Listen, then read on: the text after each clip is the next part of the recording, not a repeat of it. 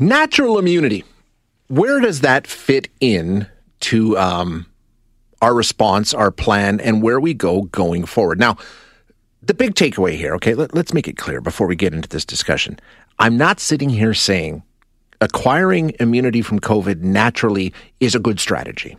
There are some people who have developed COVID, recovered, and we know they have natural immunity now. So all I'm saying is, how do we calculate that group of people and that sort of immunity into the way we look at this overall? And as I said, I'm planning a trip to the States, and I was taking a look at the requirements to enter the United States. And the U.S. says, in order to enter our country, you need to have proof of a negative test taken within the last 72 hours, or documentation showing that you have had and recovered from COVID in the last 3 months, 6 months, one of those two. So, they're saying that immunity is good enough. In Canada, when we talk about vaccine passports, vaccine certificates, traveling, anything like that, it's all about vaccines. And I'm good with that. I'm okay with that. I don't have a problem with the vaccine passports, but at the same time, there could be some consideration for natural immunity, because the latest science shows us that the natural immunity that you develop after infection is probably the strongest. It's actually stronger than people who are vaccinated. So what do we do with it? Let's have that discussion now. We are going to chat with Charlotte Tallon, who is a researcher of immunology at the Karolinska Institute. Charlotte, thank you so much for your time this morning. I appreciate you joining us. Thank you for having me. Okay, first of all, it's Israel. That's what we're talking about here. And that seems to be sort of become the test subject for much of the world, because they were so far ahead on the vaccination and things like that. But this data that we're going to be talking about is all based primarily on what we're seeing in Israel, right? Yes, Israel is closely watched because they were first out, and they do have some very important data. So we're watching them closely, yes. So what we're learning as we study the data out of Israel, that it shows us that natural immunity may actually be the most robust immunity to COVID-19. Is that true? Yes, the study you're referring to came out as a preprint a few weeks ago, which means it's not been reviewed by other scientists. So we need to keep in mind that it's only a preprint, and it needs to go through that investigation, of course. And yes, that study does suggest that natural immunity is superior to vaccine immunity, and I think that's not too surprising because natural immunity is good. But I think, as you were saying, infection is not an option. No. And that's the most important message. And I think people have read that paper or versions of the paper, and they've understood that let's wait to get infected because that seems better than getting vaccinated, which is completely wrong, of course. Absolutely. I agree with you 100%. Let's talk about the science around natural immunity and why it makes sense that it may be stronger than the immunity that you get from the vaccine. What's the reasoning for that? Well, one reasoning is that if you are infected with the virus, you're exposed to all the parts of the virus, whereas the current vaccines are subcomponent vaccines, so they only expose you to the spike protein, which is a part of the virus.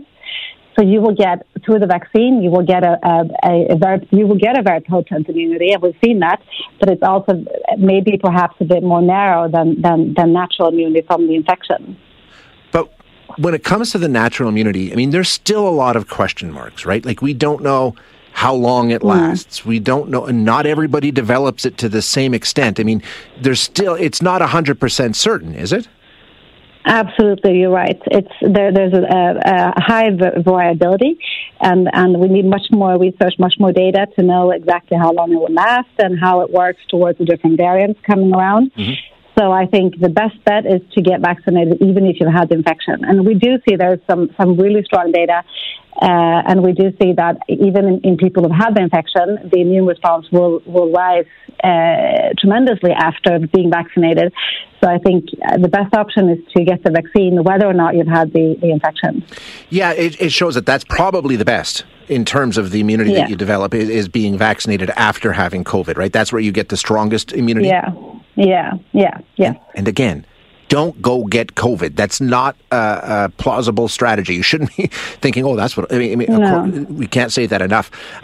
But I'm wondering, when I take a look at the way it's handled, and have you had a chance to look at different places around the world? Because I look at the United States and Canada, and natural immunity really doesn't get a mention in terms of any sort of recognition as you've got immunity to the disease. It does in the United States in a lot of places. What about other places around the world? Where does it fit into the whole fabric of our response and immunity passports and all of that?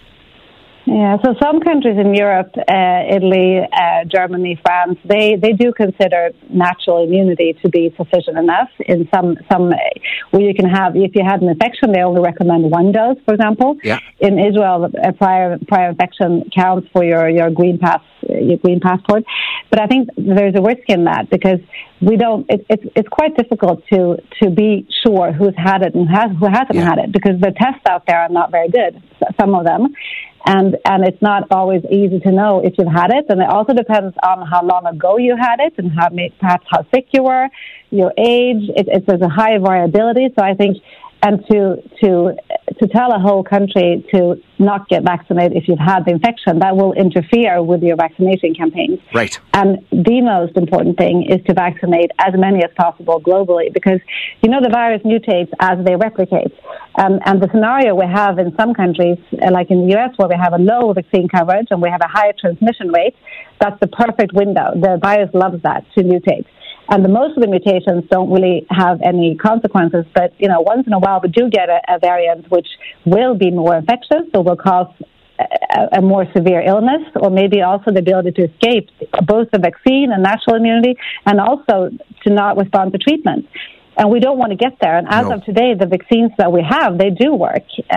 So it's kind of a race between the vaccine and the variants right now. And we need to really try to vaccinate as many as possible, regardless of whether you had it, because that's the easiest way. Right.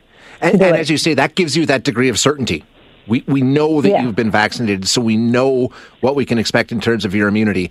We don't know with natural immunity, and so it removes that layer of, well, we're not 100% It's the safest card. Definitely, yes, it is. It is. Thank you so much for your time. Doc, I appreciate you joining us this morning. Thank you. That is Charlotte Tallon, who is a researcher in immunology at Karolinska Institute. And it is an interesting discussion, and I think she's right. I think when you take a look at jurisdictions that are saying, you know what, we're just going to stick with you have to be vaccinated, it's because it's the easiest course of action. But as she said, there are countries in Europe where if you have had COVID, they don't say you need to have 2 vaccines. 1 will do because you have the natural immunity and then throw the vaccine on top of it. They consider that good.